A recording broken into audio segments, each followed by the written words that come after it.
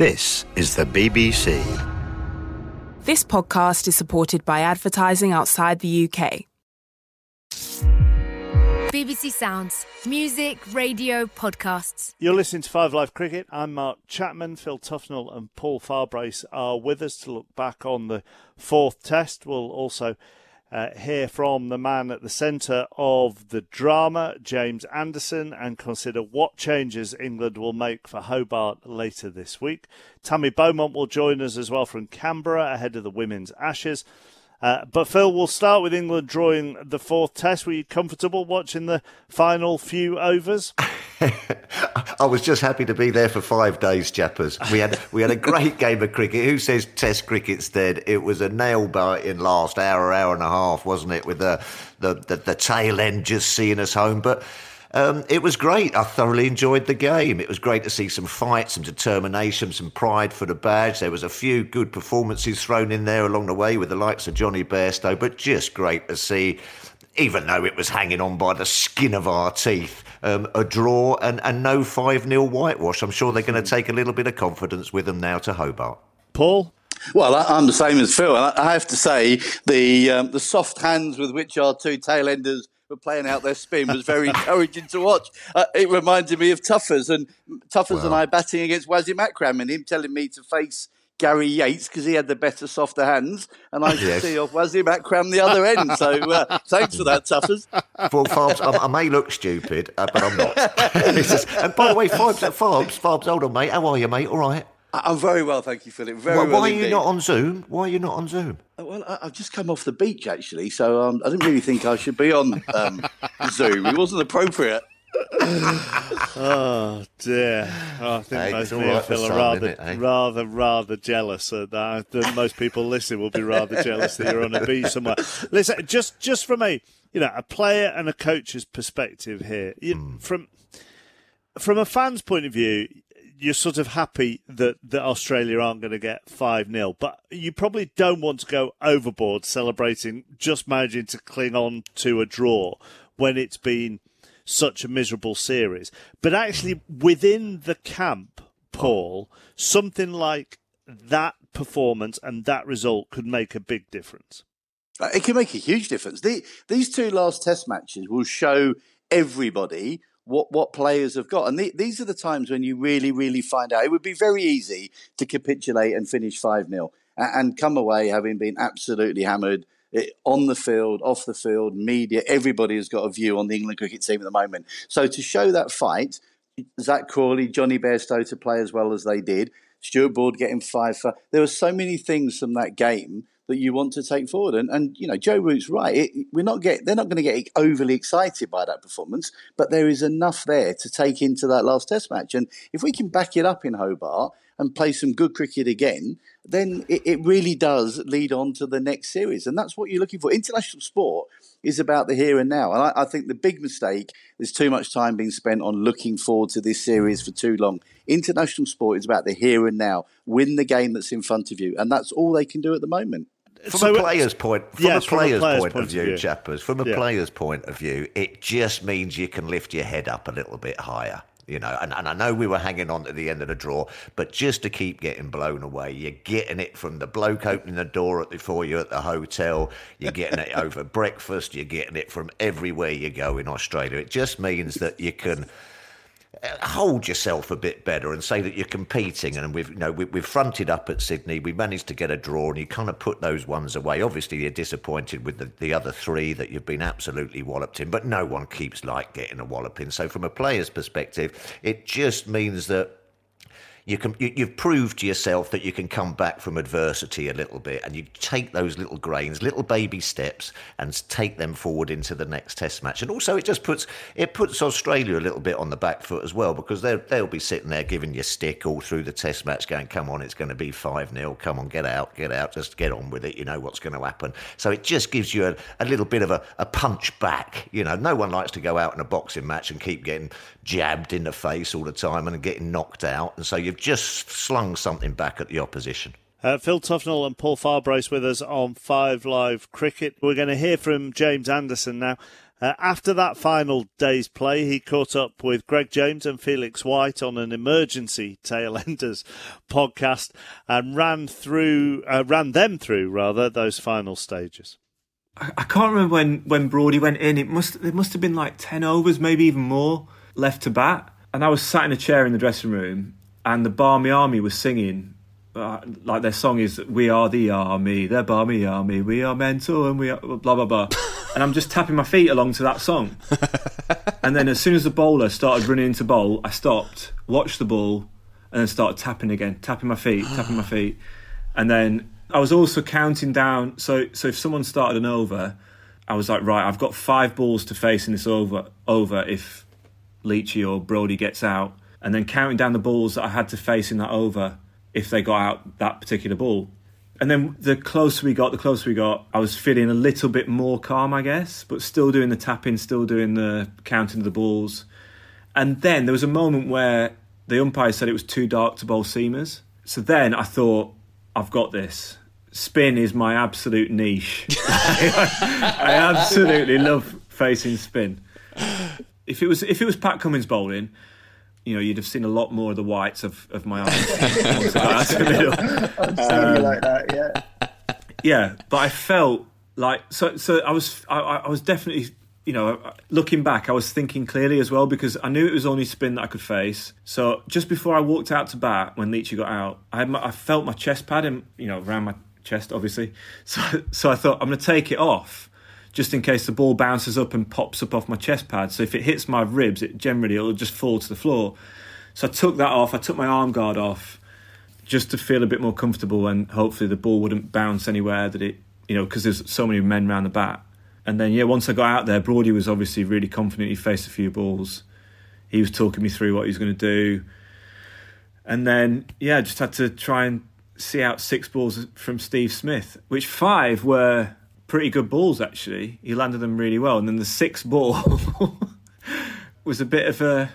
I don't like using the word pie, but people in cricket do often use it. So I don't think Steve would begrudge me of using the word pie, because so afterward I immediately smiled as soon as he bowled that ball, because it was a short and wide, and I could, it was easy to defend. And then the minute I shook his hand, I was like, "What was that?" And he's like, "Yeah, pressure got to me. Wow. So we had a nice moment at the end of the game. Well, just on that, a very funny man called Darren Richmond tweeted saying that the test match ends with one of the best batsmen in history facing off against one of the best bowlers in history, both doing the wrong job. What a sport. It was an extraordinary moment. Yeah, it was. So, well, that's that. So what have we, genuinely, what's the mood downstairs? Have you, obviously there's relief, isn't there? But are people, does it feel like this is just what the team needed to just remind everyone that you can all play cricket to a very high standard if it all comes together on the day? Yeah, I feel like the feeling around the group is that it's a small step in the right direction. It's, we've still had to cling on for the draw, so it's by no means a celebration of a, we've not won the game. The Ashes is still gone, so we're still in a pretty average position, but it is a small step in the right direction. I thought the way Zach Crawley played was really exciting. I thought he dominated their bowlers. He really did, getting 77 off 100. Having come in the series halfway through, or after 2 tests, was the way he played was great. So the way he's sort of shaping up is promising. And also, you look at, so we had Joss Butler, who's broken a finger, Johnny Bairstow broken his thumb, Ben Stokes has pulled his side. So we've been dealt a pretty average hand there, but still managed to get through. So I think it does show a little bit about our character, that we do fight until the end. We in the first 3 tests we've not been good enough skill-wise, but we have got fight and we have got determination to try and get better. We had no cricket leading into this. Imagine what we could have achieved if we'd have had 2 or 3 first-class games before the series. But because of COVID, because of the World Cup, it just wasn't possible. And you look, the guys that have got runs for them, the majority were playing state cricket, first-class cricket in Australia leading up to this series. So I don't want to make it sound like an excuse, because it's not. We should have played better, but the preparation's not been great. And it's starting to show now. You see the guys getting used to the conditions. playing the way they are, it is frustrating that we're now showing what we can do. But hopefully, we've got another test again next week in Hobart to just keep improving. Just on the on some of the performances with the bat, I wanted to pick out Johnny Bairstow and talk about him, because it felt like the confidence that he showed out in the middle really permeated through the rest of the batting lineup to a certain extent. Do you think that's the case? Because he really just felt like he took on an enormous burden for the whole team, didn't he, at 36 for 4 or whatever it was? Yeah, I think, that partnership pretty much with him and Ben Stokes, like you say, 30 for 4 or whatever we were, for those two to actually put a bit of pressure back onto Australia's bowlers. It did sort of, you could feel something going through the team, like it's not impossible to play against these guys. We could, if you put pressure on them, that they feel it as much as anyone else. Those two in particular, the way they played against Nathan Lyon, I think he went at like 5 and over for quite a long period of that innings, and that's something that he goes at under 3 and over and creates pressure, allows the seamers to rotate from the other end. But actually putting pressure on him meant that the seamers have got to bowl a bit more. So yeah, it helped the team.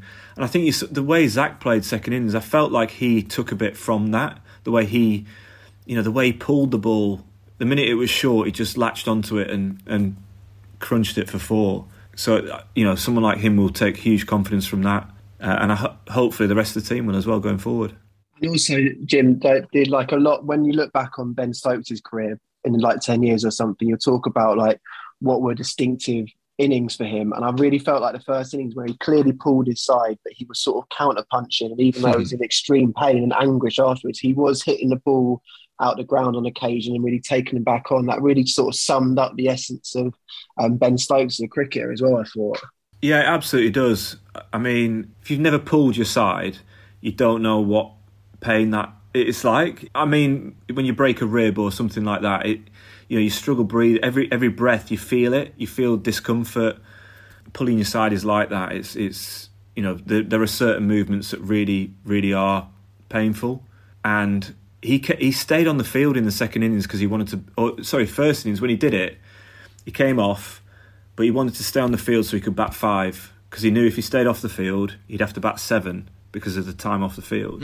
So that just shows like what it means to him playing. What he means to this team, what playing for this team means to him.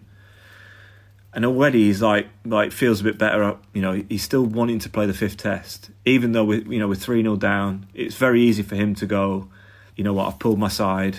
I'll go home and get it sorted. He's like, no, it hurt, yeah, but I've played well enough, and it I can get through it to play in that 5th test. So he's still got his sights on playing that 5th test. Pretty magic moment, that. And also a quick word on Stuart Broad. Brilliant to see him properly in the wickets in the first innings and coming back and doing what Stuart Broad tends to do and really, prove everyone wrong and say, you shouldn't keep dropping me. Yeah, I thought he bowled brilliantly. I spoke to him after the night of his 5 and he's a bit gutted that he went for over 100. But, he bowled much better than that. He bowled really, really well. Took vital wickets that we needed. He took the key wickets of Smith and people like that, And yeah, I mean, he's a class act. He's got 500 odd wickets. You don't get that many Test wickets if you're not good at what you do. So yeah, I was delighted for him, and just hope that he keeps getting a run, because he's so good at what he does. So passionate about playing for England. You could see that as well. I thought that really shone through in his batting actually at the end. He's the way he dug in. He was really confident about taking the strike with Jack Leach. They rotated the strike, shared it between them. They didn't just leave it to one of the guys to sort of take all the strike. And he was determined. The minute I got out there as well, he's telling me exactly what to do. Get a big stride in, smother the ball, don't let the bounce beat your bat. I was like, right, mate, I've played before, it's fine. I know what I'm doing. But yeah, he's great. And it means so much to me. And I won't lie, he's a bit sort of gutted that he's not been able to play a bigger part in this tour, but hopefully in the future he'll be able to keep showing people what he can do. Yeah. And finally, also, I know we're going to mention everyone now, but Jack Leach took 4 wickets and he's batted with a lot of courage there to save a test match as well over a long period of time, hasn't he? So it's so nice just collectively that everyone's leaving. I'm so happy for all you lot out there, but also everyone at home to be watching, that there's a sort of real good feeling suddenly about everyone's performances, which is just a lovely thing. But yeah, I think everyone's chipping in. You know, the way Mark Wood bowled, he didn't get the wickets that he probably deserved. I thought he bowled brilliantly through both innings. And in particular, second innings, he kept charging in and didn't quite get his rewards. And the way he batted in the first innings, smacking Pat Cummins for more sixes than anyone else has ever hit him for. He had a lot of fun doing that. Johnny Bairstow getting the runs he did. Zach Crawley. There's loads of like little positives coming out of this. And it's just a case of everyone doing it at the same time and keep these little improvements going. Because there is a good fit. Like, we know... everyone knows how good this team could be. It's just a case of trying to prove it out in the middle, which we've not done so far. Jimmy Anderson talking to Greg and Felix for a special Tail Enders podcast. You want to say something after the Jimmy interview, do you, Philip? Well, no, it's just that they held an emergency podcast. What did they think we were going to lose again? It's a draw.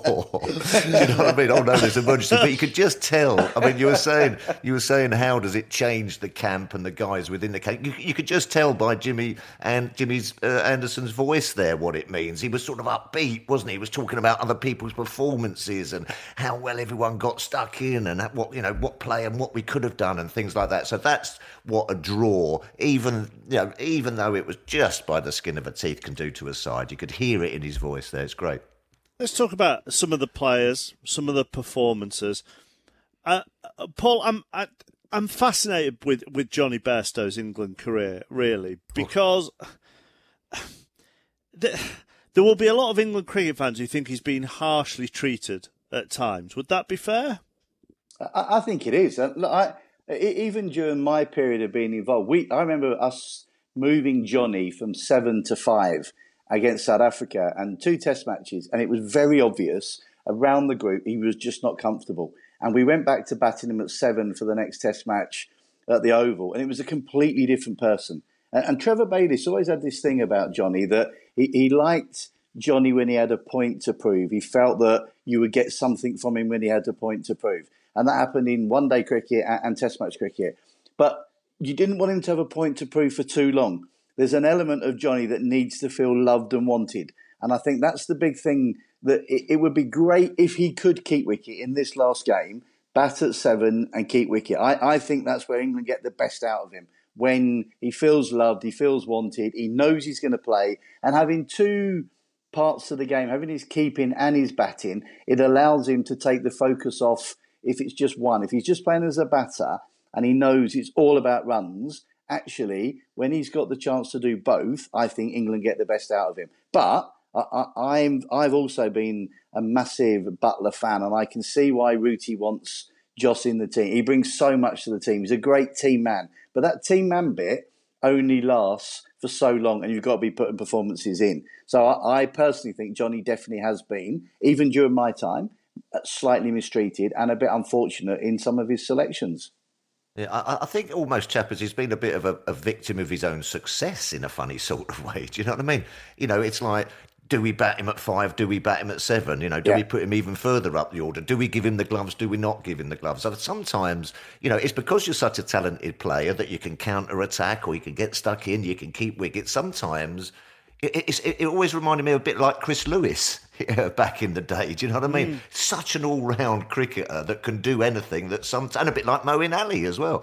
Sometimes they get a little bit sort of not knowing what they can do. It's a bit like in the football when you can play anywhere. Just put me in that position and give me a good little run at it. I'm going to get some low scores for sure, but then I've got those knocks in me that can turn test matches. And as a bowler, I'd love to see Johnny Bairstow not playing. You know what I mean? Because Johnny Bairstow can hurt you. And when he can hurt you, he can change games. And you don't like seeing too many of them in the side. I don't mind seeing guys who are sort of all nice and technical coming in down the order. I don't like seeing people who can go and get you 100, as you say, go and get you 100 off 100 balls.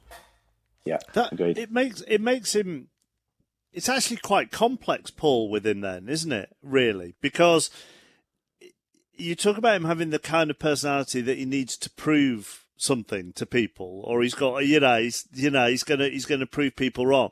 And yet, therefore, that means if he's in a comfort zone of regularly having a spot, then he doesn't have to ram people's words back down their throat. Yeah, but you only want him to have that point to prove briefly. You just want him just occasionally to have that point to prove. And that's what you're absolutely right. Complex is the right word. I mean, Johnny Bairstow is the sort of bloke that if someone was coming to the hotel at 4:00 in the afternoon and you wanted them to meet an England cricketer just to say hello to them and shake their hand, you'd ring Johnny Bairstow because he'd be the first bloke there. But equally, Johnny is a great team man. He does everything for the team. He really is a very good person, but he needs love. He needs a lot of support and he needs a lot of love. And that's why I say just occasionally, when he wasn't quite in the one-day side, and I remember a game at Lords we played, I think South Africa, we were 12 for 4 or something, and he came in and got 50 and batted at number 6. And it was almost like, right, you lot have all failed. This is my chance to show you. And almost the scene was set for him here in Sydney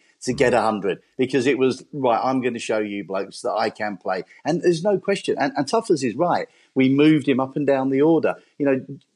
Trevor Bayliss used to say that Johnny Bairstow could bat 4-5 in England and he wanted him in his team, but he was always worried that if he took him away from batting 7 and took the gloves away from him, we wouldn't get the same Johnny Bairstow because complex is not the right word, but Johnny needs to feel loved. And the higher up you go, you'd be amazed how many players in international cricket need that love. They need to know that they're wanted and supported. Well, that should be easy to do, shouldn't it, Farbs? Give them a little bit of love, mate. You do, and of course you do. But it's also, it's also in, and you know this, Philip, that the media, they build a picture of a person, they get on someone's case, they start getting into them, and players are humans, and they start to listen to this chat, and whether it's really positive and really good stuff or very negative stuff. And even if they say they don't read it, someone else in their family does and tells them, this is what so-and-so said about you, this is what so-and-so said about you. And I've seen many in England cricketer want, who was it who wrote that? Tell me which one is it? I want to have a chat with them. No, forget it. Move on. You don't need to.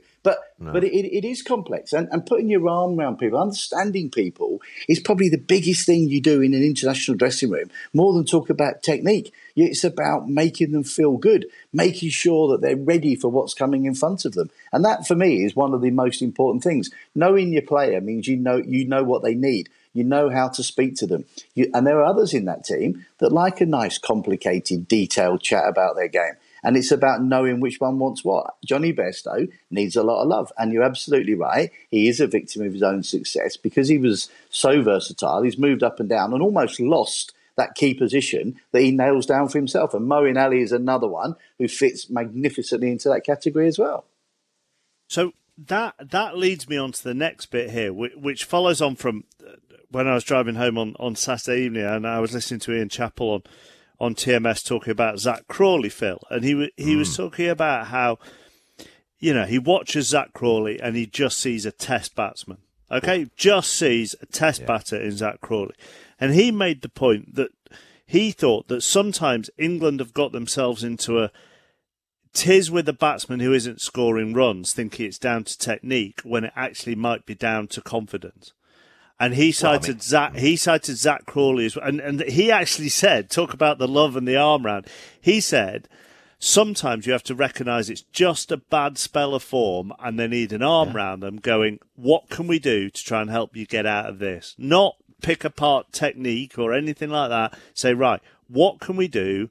We're keeping you in the side, but what can we do to help you get through this run of form? Yeah. Well, I think Zach Crawley has put down a huge marker there for England just by the way he played. He called it, didn't he? He called it before the Test match, actually. He said, I'm going to go out there and score 100. So he's obviously a kind of guy that's not lacking in confidence. And his shot selection, I mean, we was listening to Jimmy there saying the crunches that he, the pull shots that he just swivels onto so quickly. He can get forward and hit the likes of Pat Cummins and these Australian fast bowlers straight back past him as well. He's just got to get himself in. It's one of those basics again. You've just got to get past, especially as an opening batsman. You've got to get past that first half an hour when the ball's doing a little bit, the bowlers are fresh and it's deviating and going off the seam. You've got to find that's when your technique comes in, because there's no point in sitting in the dressing room playing all these hook shots and pull shots because you're out. So he needs to find that way of just getting through that sticky period, because then he's the kind of batsman that England need. He can then take the attack to the opposition, and that's what he did at Sydney, and it was great to see. And you know, these great bowlers in the world, if some bloke's in and has the gears and has the ability and the shots to put pressure on you, they're the ideal kind of guys. And I think Crawley's got it for England. I think he's going to be around for a long time, and he should be given a lot of, you know, he should be given that arm round the shoulder and that run of games that when a couple, you know, if you're opening the batting, you're always going to get a couple of good pills. You know what I mean? You're going to get low scores, but when you get past that awkward period, he is someone who can cash in and put pressure on the upper. And that's where, Tuffers, that's where someone like, and I really like that before the test, he was talking up, I'm going to get 100, I'm going to show you I'm going to play. Yeah. And he took that mentality into the game. The mentality is so much more important than the technique. The thinking, the mentality, I really like. The people that have got that mentality, they get stuck in and know what they do. They work out what's needed from them at that particular stage of the game. When do I get stuck in? When do I see off this next 8 overs? New balls come in. I'm going to scrap through it. I'm going to fight through it. I might get ugly runs. Then there'll be a period. The bowlers are back. It's their third spell. The ball's a bit older. I'm going to score. I'm going to take my chance. I'm going to play some shots. You still got to have the basics of a good technique. And if your technique is found wanting, you know that you're thinking about your own technique rather than the ball coming towards you. And once you're thinking about your own feet, your head, your hands, whatever, you're making your mind complicated. And you've got to keep it as simple as possible. And that's where the mindset for me is huge. But you've also got to have a very simple, repeatable technique, which we haven't seen enough of from the England batters in this series. And therefore, their confidence starts to get eroded, and the two go hand in hand. But do you think, Paul, there is this issue then of not, and hindsight's a wonderful thing after he's played like he has done in Sydney, but you know, should there have been, when he was in his sticky spell of form and then got dropped, should there have been more of the, bearing in mind he'd got this double ton against Pakistan, you know, should there have been a bit more, you will get through this, what can we do to help you, rather than biffing him out?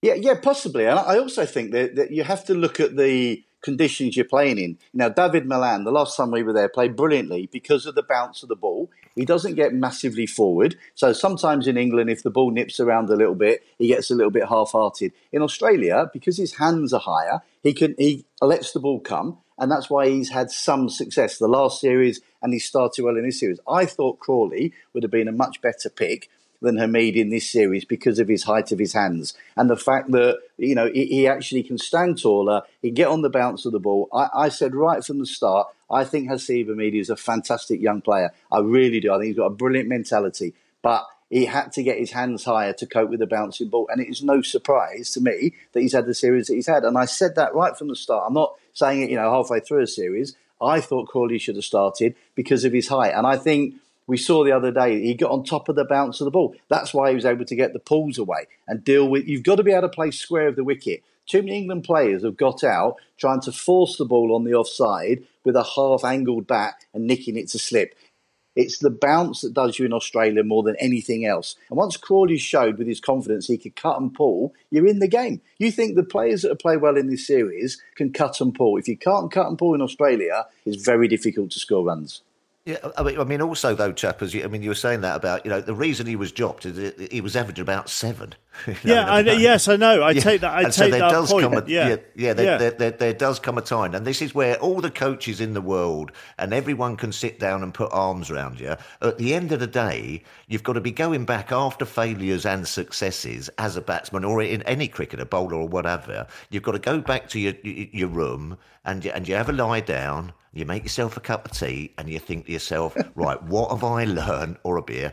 And you think to yourself, right, what have I learned learn from that. And I don't seem to think that there's enough of that going on at the moment, Farbs. Do you know what I mean? At the end of the day, you're the only person walking over that white line. And if you keep playing away swinging half volleys when you're opening batting and you keep getting caught second slip, stop doing it. Do it when you get to 30. There are some basics of this sort of game of cricket that you play, and you've got to learn from everything. And I think sometimes these young players, they're given a bit too much of a long leash, so you just can't keep nicking off when you're an opening batsman with wide ones outside off stump. Otherwise, you're going to get dropped. You know, you've got to take everything from every experience and then build on it and take it forward to your next game. Well, that's why the best players know their game quicker than anybody else. That's why they play 100 Test matches rather than playing 7 or 8 and get left out of the side. Yeah. You've got to take every little nugget of information, store it, and not just then perhaps having a coach saying, "Oh, unlucky," you know, just keep talking about this and that. Sometimes you've got to go up to it and say, "Listen, mate, you keep nicking off." You know what I mean? It's as simple as that. You've got to do something different, otherwise you're going to be gone. We've already we've touched on Buttler and Bairstow in this chat. Buttler has obviously flown home. He's got a bad finger injury. Johnny Bairstow probably won't keep wicket in the final test because did Jimmy Anderson say it was broken there? He's got so he's got a broken thumb. So Sam Billings has driven 500 miles to join up with the England squad. I would walk 500 miles. And he to get left out. No. I'll come on to that in just a moment. Let's hear from him first of all. Whilst he was en route from the Gold Coast to Sydney, he spoke with Jonathan Agnew.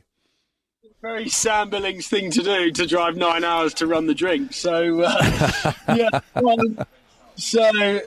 look, it's one of those things where we had a discussion before with Spoons and Ashley Giles yesterday on the phone. And look, I've obviously been playing a lot of cricket out here. I know not the format, but I think like anything, you get confidence from runs behind yourself and game time, and that's what I've had. So at the age of 30, you're no spring chicken, that actually you have a really good idea of where your game's at. So if needed, I'm kind of ready to go. And I've had to bide my time in terms of an opportunity for consistent game time, probably for the last 5 years since I made my debut. I haven't consistently had that run of games. So I think any opportunity now, being able to enjoy it and play and not run the drinks, if I'm honest. I've done that too much, and I suppose proving not only to myself but to other people as well that I'm not just kind of a fill-in. It's I am good enough to warrant a place in the side, and it's great if that opportunity does arise. I've got no pressure on me. It's an opportunity that no one really expected, and I've got nothing to lose, and I think that's a great place to be, actually. I love that interview, Phil. I mean, like a really fair play to him there. Right, knows his game, knows where he's at in his career. If you want me, don't mess me about. I need a few guarantees here. Yeah, couldn't agree more. As you said, I think he was almost saying a very Sam Billings thing for him to do, to drive 500 miles to right. He's saying, "No, I'm not having this anymore. I don't mind that. And I'd play him. I'd play him for that reason, that he's desperate to play for England. He's been over there. He's been in the country. I know it's a different format, but it's interesting actually. I mean, he hasn't kept a lot for Kent, has he? In the longer game? No, he hasn't. No, he hasn't. I mean, do you know the thing I really liked about that was the fact that, he was saying, look, I will go and play, but I want to make sure that I'm going to play in those T20s as well. And I'm really pleased to hear that, because for too long, he's been too agreeable. And I'll give you a great example. Yeah. I signed him at 14 on the Kent Academy. We played an academy game when he was 15. He had the worst day I've ever seen any young keeper ever have. And I kept saying to him afterwards, "Are you okay? Are you sure you're okay?" And he rang me the next day and he said, "I forgot to wear a box, but I didn't want to tell you in case you told me off." And that's how he's always been. He's that agreeable, nice Sam Billings. Now, I'm really pleased that he's actually shown some teeth in the last few days and said, "I'm fed up with carrying drinks."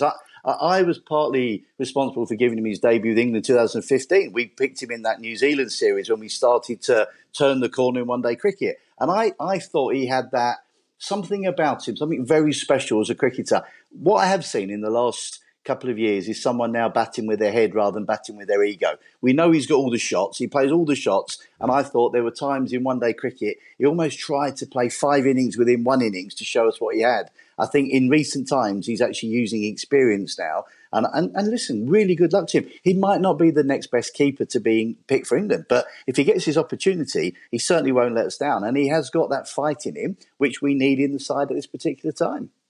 You wouldn't. So Johnny Bairstow won't be keeping wicket with a broken thumb. Well, I wouldn't have thought so. I mean, I had 2 good thumbs and found it difficult. So with one thumb, you were all fingers and thumbs, Farb.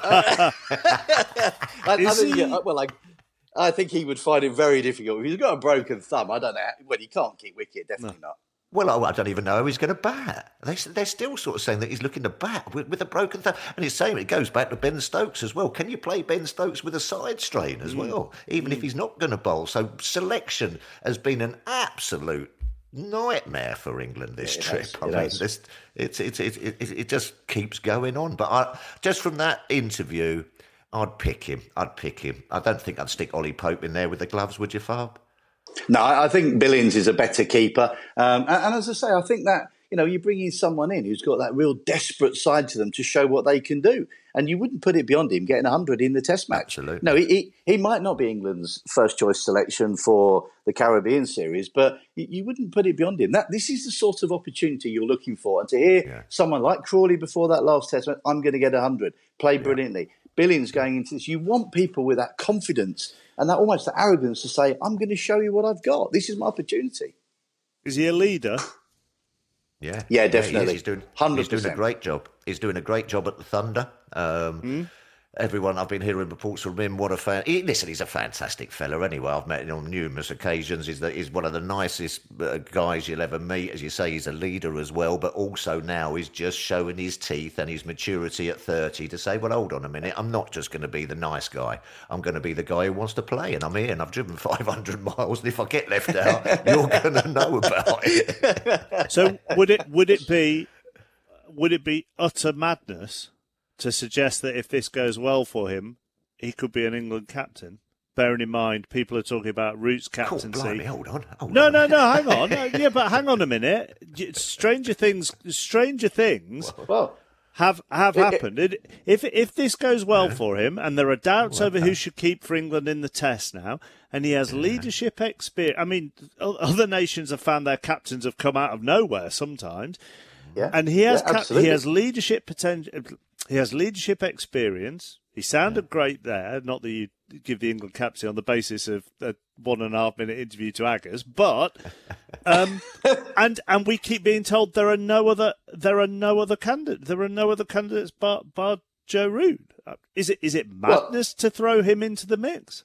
Well, I think the captaincy, probably, you're going to have to look at somebody outside of the team. I mean, it would be a big ask to ask him to come in, keep wicket, bat and captain. That would be a huge ask for him. But he is a leader. He is someone that would definitely gain respect. But I think the problem would be that having not played any Test cricket at all, it would be too big an ask for him. I think you're looking for someone to come into that side.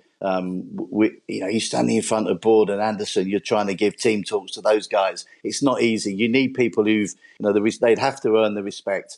I think Stokes is the only one in that team who could take the job on if Joe Root decided that it wasn't for him, or the powers be decided it was time to move on. I think Stokes is the only one in that team. Rory Burns, I thought, had a chance during periods of my time, but I'm not sure that he's nailed on, got a place at the moment. So that would be a tough ask for him to take that job on. I don't think Joe Root's going anywhere. I don't think Joe Root's going anywhere as England captain anyway for the next year or two. So I don't think it's a concern. Just because you have a bad tour in Australia, crikey, there's been a few teams that have gone down under and haven't done any well down there.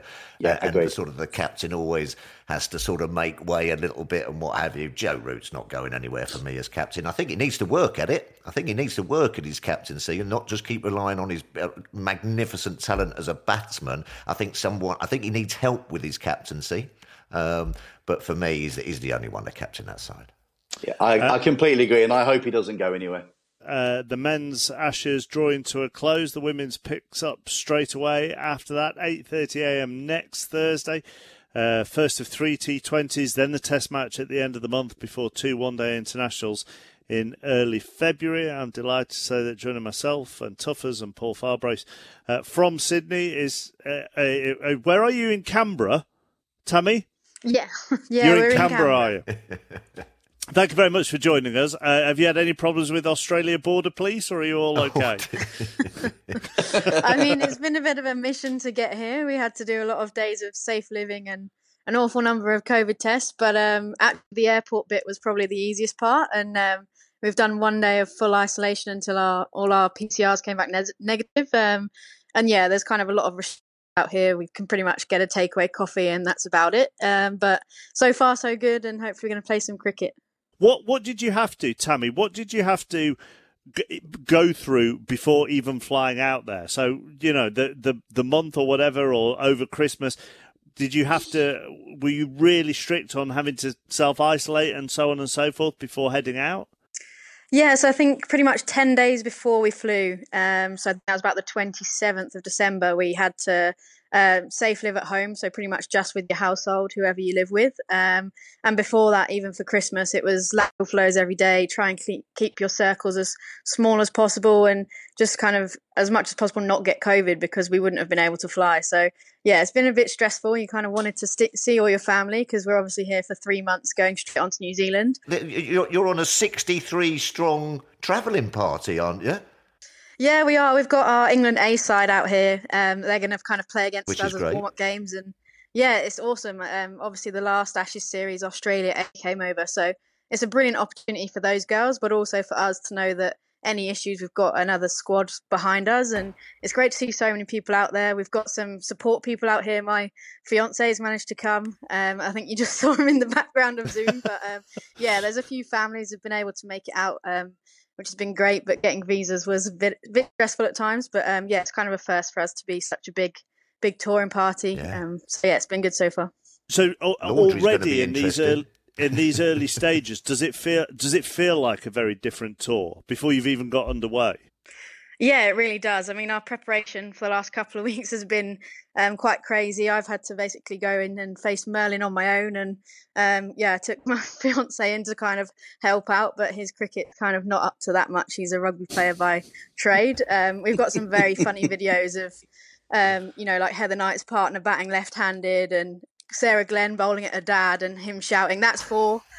So yeah, I mean, it's been a crazy kind of build up, and maybe we don't quite feel as well prepared as maybe we would normally going for a tour. But I think it's just great to be out here, and hopefully we can get going quickly. The way that the way it all works for the Ashes here, is it easy to switch formats in such a quick amount of time? It isn't. I mean, for the last six or so weeks, we've thought that the Test match was going to be first, and now it's actually the T20s. So we've done an awful lot of red ball practice, and now actually get out and start trying to hit some sixes and bowl all our variations. But that's kind of part of being the modern player. We've got to switch very quickly, and I think for us as women, we don't play that many Test matches, so that's always kind of a novelty and something we have to put more time on to kind of really get it right. Probably still haven't. I've never actually had a result in any tests I've played, but I think it's coming. But it's something that we do have to do, is learn to switch really quickly.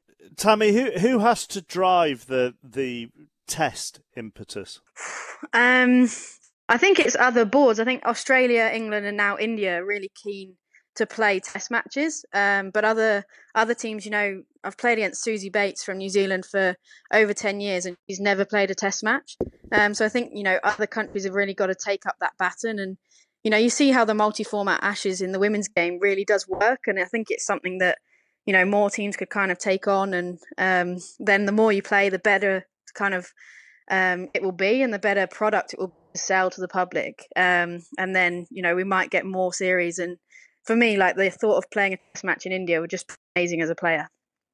Yeah, it's hard though, isn't it, Paul? I suppose, because it's constant discussion about Test matches in the men's game and where the interest is there, and maybe outside 3 or 4 of the big teams as Test match cricket or interest in it waned in the men's. To then try and drive the impetus in the women's will be quite hard. Yeah, it will be. But I think the one great thing is that the game has grown so quickly. The women's game has grown brilliantly. There's so much more support for it. There are more players playing it. And I think that's going to be the key now, that because there are more players playing, I think that will drive the standards up. And therefore, there will be far more interest, as Tammy says, from some of the other countries to start to play Test match cricket. And I think that they should play Test matches. And Tammy's right there. There have been too many draws. I think that the game has to go to 5 days rather than the 4 days. And I would love to see more Test match cricket play. But I think the big teams, England, Australia, India, have got to drive that. And they've got to start insisting against some of the other countries, no, we are going to have a Test match within our series. And the sooner that happens, the better, again, it will take the game to another level for the women's game. Phil, were you coming in? You look like I was just saying. Do you fancy beating them? Do you fancy turning them over? Do you see any weaknesses? Aussie are still obviously the top of the pile, aren't they? Yeah, I think it's going to be a really competitive series. They've had quite a few injuries, and quite a few of their best players are kind of out for the series. So, and they've also come off for a really, really tough series against India in the winter, where I think they had some sort of ODI streak for quite a long time that got broken. So, now's a good time to be playing them. And obviously with the World Cup coming up as well, we really want to put a big mark out there that, we're up there with them and we can take them on. Well, and then straight after the World Cup, then you've got the Commonwealth Games as well. I mean, this is a massive year. Yeah, it's a pretty big year. I think being part of the Commonwealth Games, I think that's almost a lot of fun in the summer. But it's kind of really special to be part of the first women's team to go to a Commonwealth Games, and hopefully we'll come off some real success this winter. Tammy, and just to finish, you mentioned we saw your fiancé on this Zoom call. Can I just check, because you're obviously in quite a fancy room there. Is that a door behind you or a wardrobe? Or has he gone into that wardrobe and hidden? Or is it actually a door out of your room? No, it's actually a door to the bedroom. We've really absolutely lucked out with a little suite. So he needs to come on tour more often because we get a bigger room. Tammy, thank you. Wish you all the best over the coming Ashes series. Thank you very much for coming on. Good luck. Cheers, guys. Cheers. Good luck. Tammy Beaumont with us. Locked in the cupboard. Locked in the cupboard. I know, but it is, isn't it? It's one of those really posh hotel rooms, and it was very sliding doors. I mean, I couldn't work out whether he locked himself in a wardrobe or not. Paul Farbrace and Phil Tufnell with us. Let's just talk Bangladesh and New Zealand. Bangladesh, of course, winning the first test, but in the second test, they trailed by 395 runs. On day 3. But let's not focus on the second test, really. Let's still focus on the first with Roshan Alam, host of the Bangla Cricket podcast. That is one of the cricket stories of the year, Roshan, that they won that test. It absolutely is. I'd go as far as to say it's one of the cricketing stories of Bangladesh's 22-year test history. Yeah.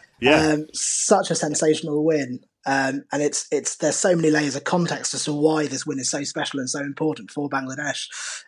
Not least because the one thing that had been left off our unchecked on our list for several years is a big win against a big nation away from home. We'd won several times at home on low turning pitches with spinning attack, but the one thing we hadn't done was to go away to a nation like New Zealand, like England, like Australia, and win away. And I think for Bangladesh to have checked that off is a huge milestone. Which should, Paul, open up more opportunities. Absolutely. Look, I think it's a brilliant. I think you're absolutely right. It is magnificent for Bangladesh. I messaged Russell Domingo and Otis Gibson the other day after that game to say, well done. I was really pleased with it. I think it's brilliant for the game. I think it is so good for the game.